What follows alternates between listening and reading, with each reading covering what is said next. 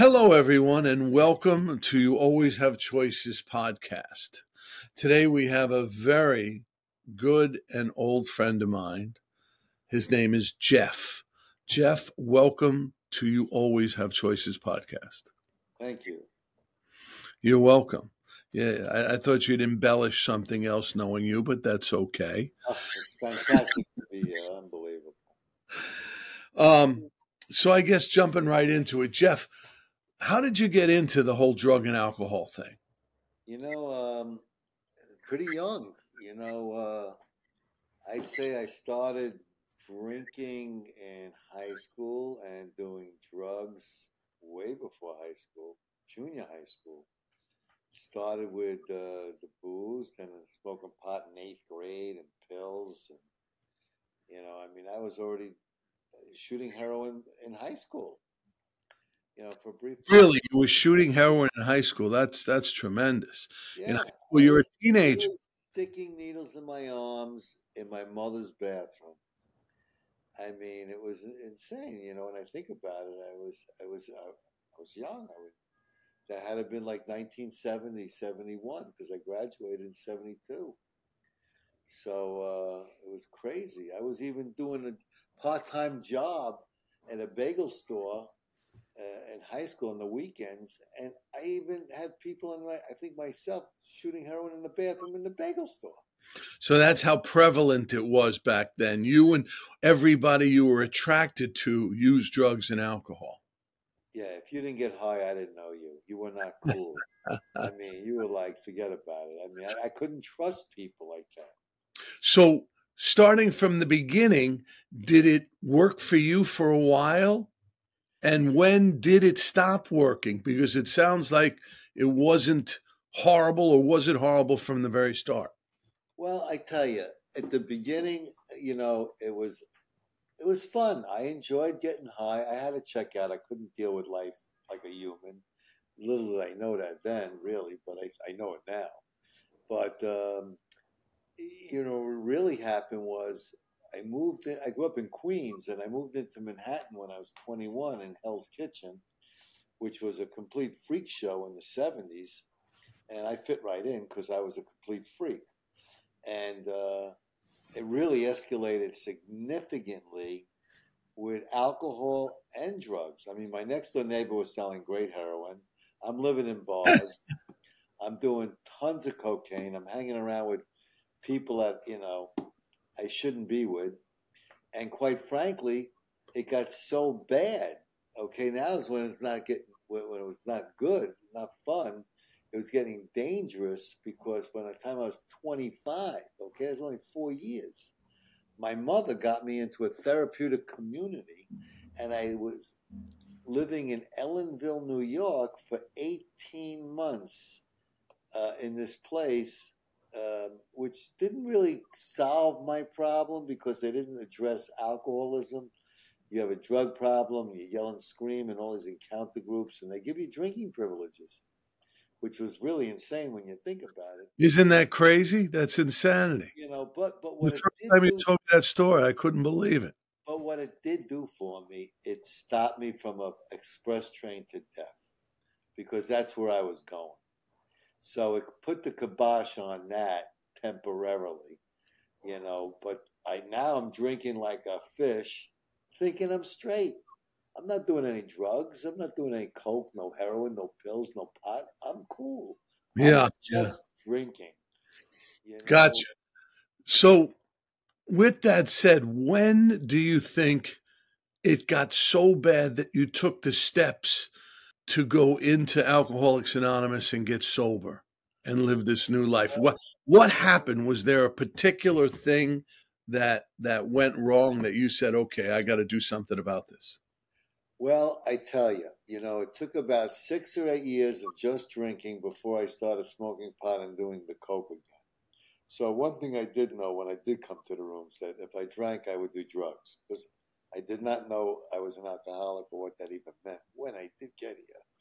But prior to coming, I was seeing, trying a million different ways to fix myself. None of it worked. But the last shrink I saw suggested, why don't you try a Cocaine Anonymous meeting? Because I was going at it like a fiend with that. And so I went to a Cocaine Anonymous meeting, never heard of it, never heard of AA, none of that. But I went and I was willing to stop using cocaine. They told me you can't drink. I said, toodaloo. So now 2 years go by and I'm literally slowly sinking further down. And I was with these two girls in a bar all night doing drugs and drinking. And I'm in their apartment. God knows I must have been swimming in my clothes. And I went into the bathroom, I guess for whatever reason, and I looked in the mirror, and it was like a God thing because I just couldn't do it anymore. I literally just couldn't do it anymore. I don't know where that comes from because 3 minutes earlier I'm killing myself with this stuff. And 3 minutes later, I can't do this anymore. So was that the moment? There was a That moment. was the moment because Okay. I never had a desire to get high after that ever again. From that day to this day. And, the end of the Plus, month will be 27 years. So, it so worked out. tell me a little bit about going into AA and Cocaine Anonymous. Did you grasp it right away, or did it take a little time? Oh, no, Did I never relapsed or you? anything like that. And I was broken and I was, I had a lot of willingness because I never wanted to go back to where I came from. And I really was afraid of alcohol because I knew if I drank, I would do drugs. But after a little while, I started going regularly to AA. And I still didn't know what was wrong with me. I was doing everything they told me, tons of fellowship, and I was listening to my sponsors, but there was like something missing, and I really didn't know what it was until here's how God works in mysterious ways. Because there was some girl, I can't even remember her name or even what she looked like, but I was going to follow her to this new meeting that just started at the Mustard Seed, and it was a big book study, and it was like a Joe and Charlie format. I walked in there, I heard the message of AA, and I wanted to soak it up like a sponge. And I asked one of the two women who were facilitating that meeting if she would sponsor me. She was gay, so there was no conflict, and changed my entire life.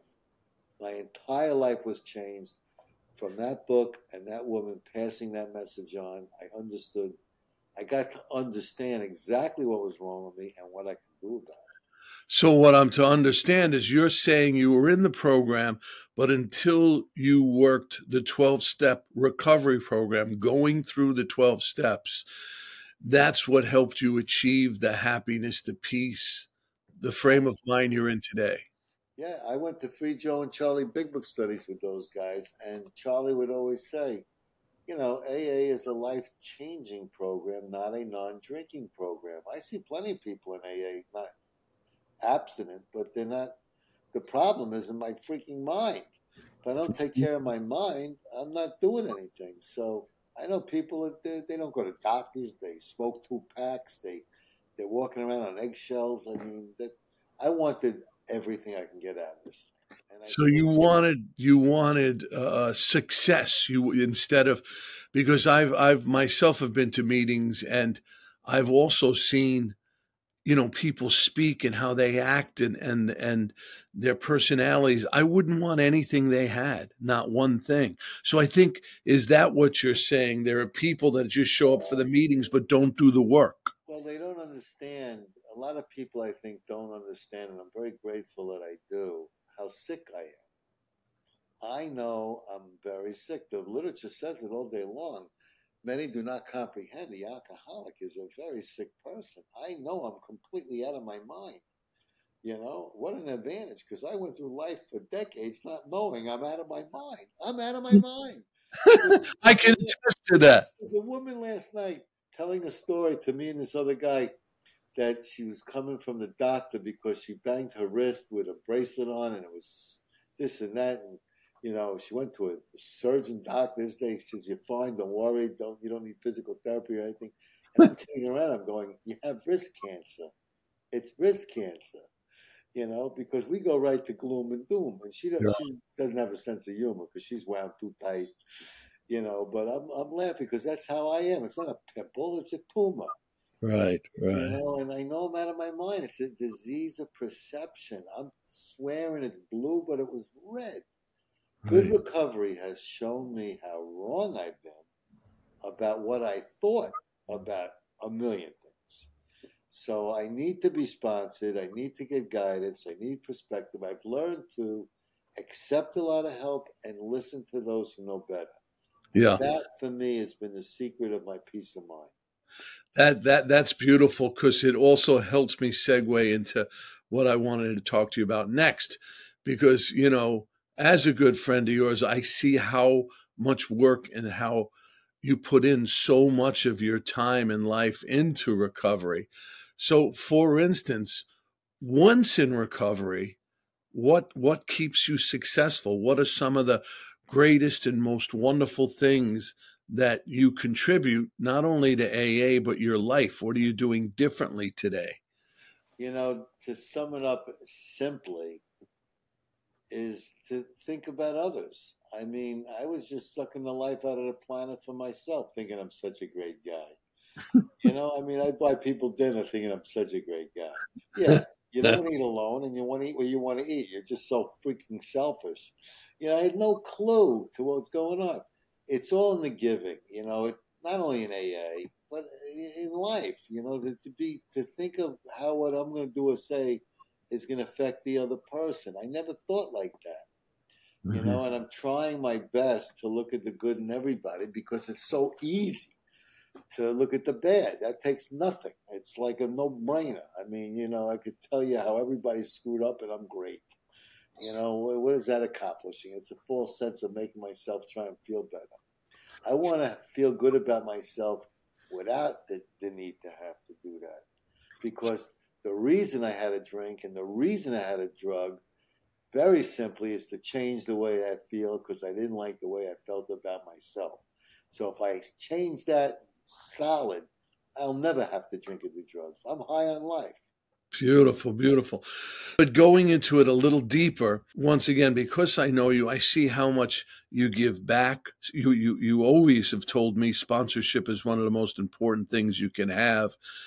Service, you can't keep it unless you give it away. Talk about what you do for the community of Alcoholics Anonymous and for your own individual people that you help. Well, I'm always, when I go to a meeting, I'm always looking to help people. I mean, you don't have to sponsor people to help people, too.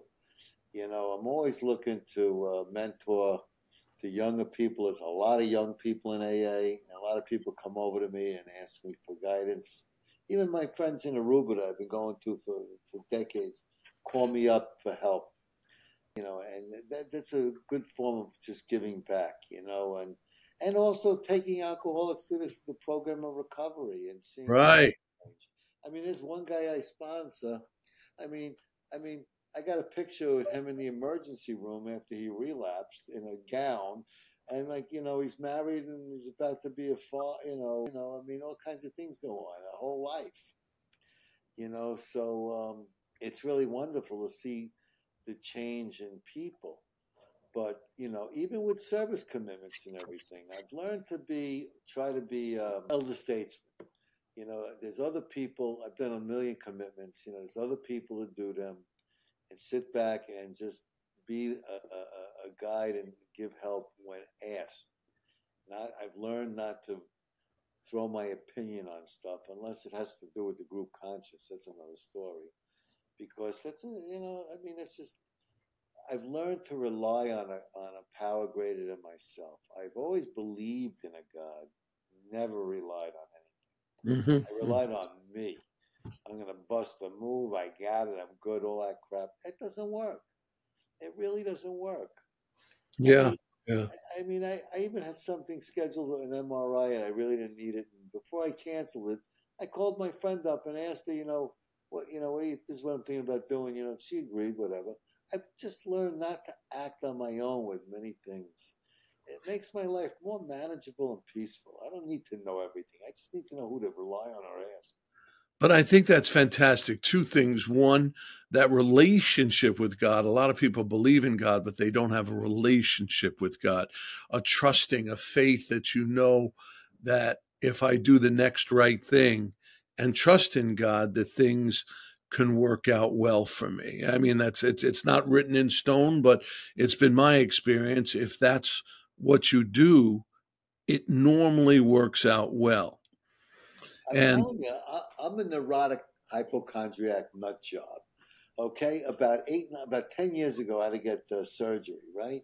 So they're wheeling me up with a gurney to the operating room because they say you're ready, but they weren't ready. So they parked me on the side of this big, huge steel double doors, right? And I'm laying out there, and then there's the button you push to open the door, which is right by me. Now I'm laying out there for 30 minutes, okay, before surgery. Now, if I didn't have a God in my life, I would be worrying. I'd be a basket case. I'm opening the door for people. I'm doing stand up, laying down on a gurney. I mean, I'm having a blast. That's the beauty of what the program of AA could do for yeah.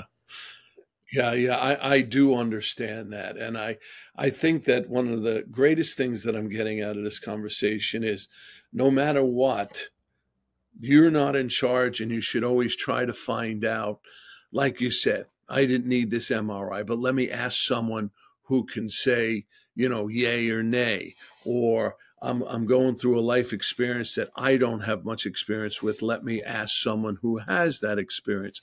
So I think that's real important that, you're not in charge and that you can always find the help that we may need in any life situation, in AA or out. But the next thing would like to ask you is, one of the things that I loved in Alcoholics Anonymous was like some of my favorite sayings are, this too shall pass, one day at a time, easy does it. Have you, especially in the beginning, any of those phrases, you know, stuck with you and that you use to this day, almost 30 years later? you. Yeah, well, two of them, this too shall pass because everything passes. It really does. I mean, I found out I had hepatitis C many years ago, and I did the interferon ribavirin, which is a nightmare. The side effects are horrific. Most people could never do it, and I did it, and I got rid of it.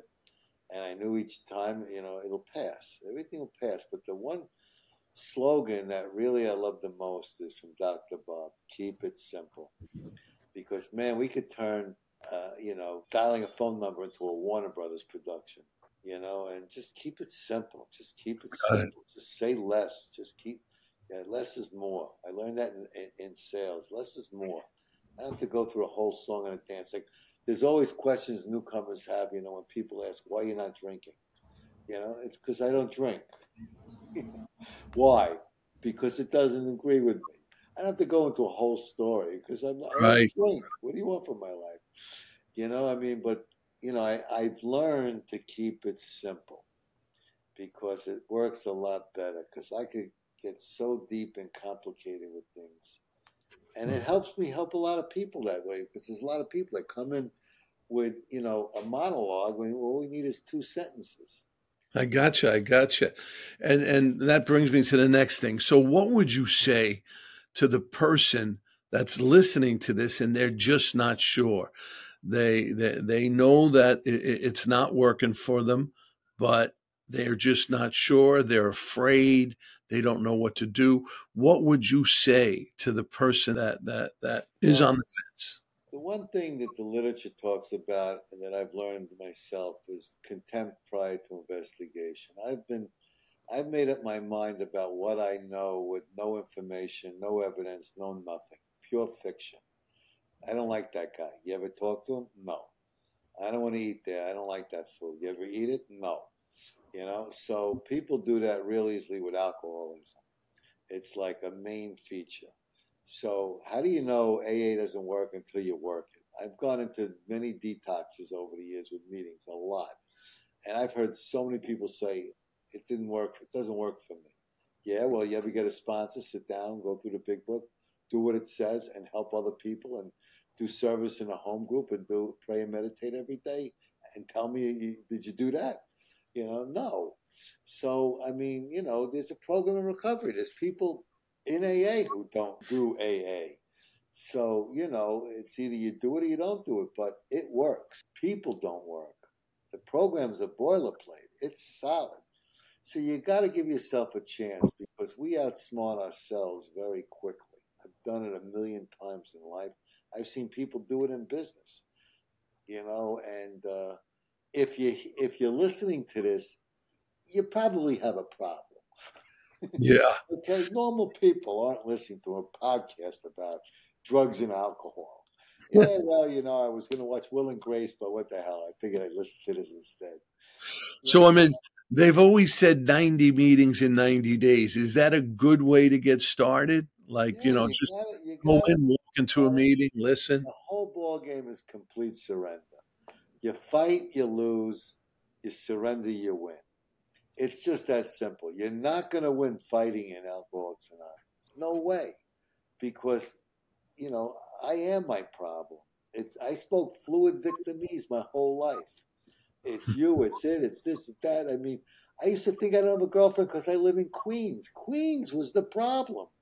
Yeah, the fact I was deathly afraid of getting rejected had nothing to do with it. We're insane, and we don't know it. That's the biggest problem, is that you don't know you're insane when you're insane, which is why you need a sponsor. I mean, and you need to listen to a sponsor. Just having one ain't going to do the trick. It's in listening to those who know better. It's like people in AA. They get Derek Jeter as a batting coach. He tells you how to swing the ball, and they say, I don't agree with you. I mean, yeah, okay, because you know better. We're nuts. We're absolutely nuts. And if you surrender, you're gonna win. Perfect. Surrendering means to join the winning side, not lose. Jeff, I loved it. I loved your answers to my questions. I think you really made it clear on what to do and how to do it, and I appreciate that immensely. I love you dearly. I've known you for many years, and I just want to thank you for coming on the podcast. And listen, I hope in the future we have you again as a guest. And Anytime, brother, I love you dearly. all right, so this is Jay DePaulo saying another day of choices, gifts, and books, where you always have choices. We look forward to seeing you and hearing from you in a week. Thank you and have a great day.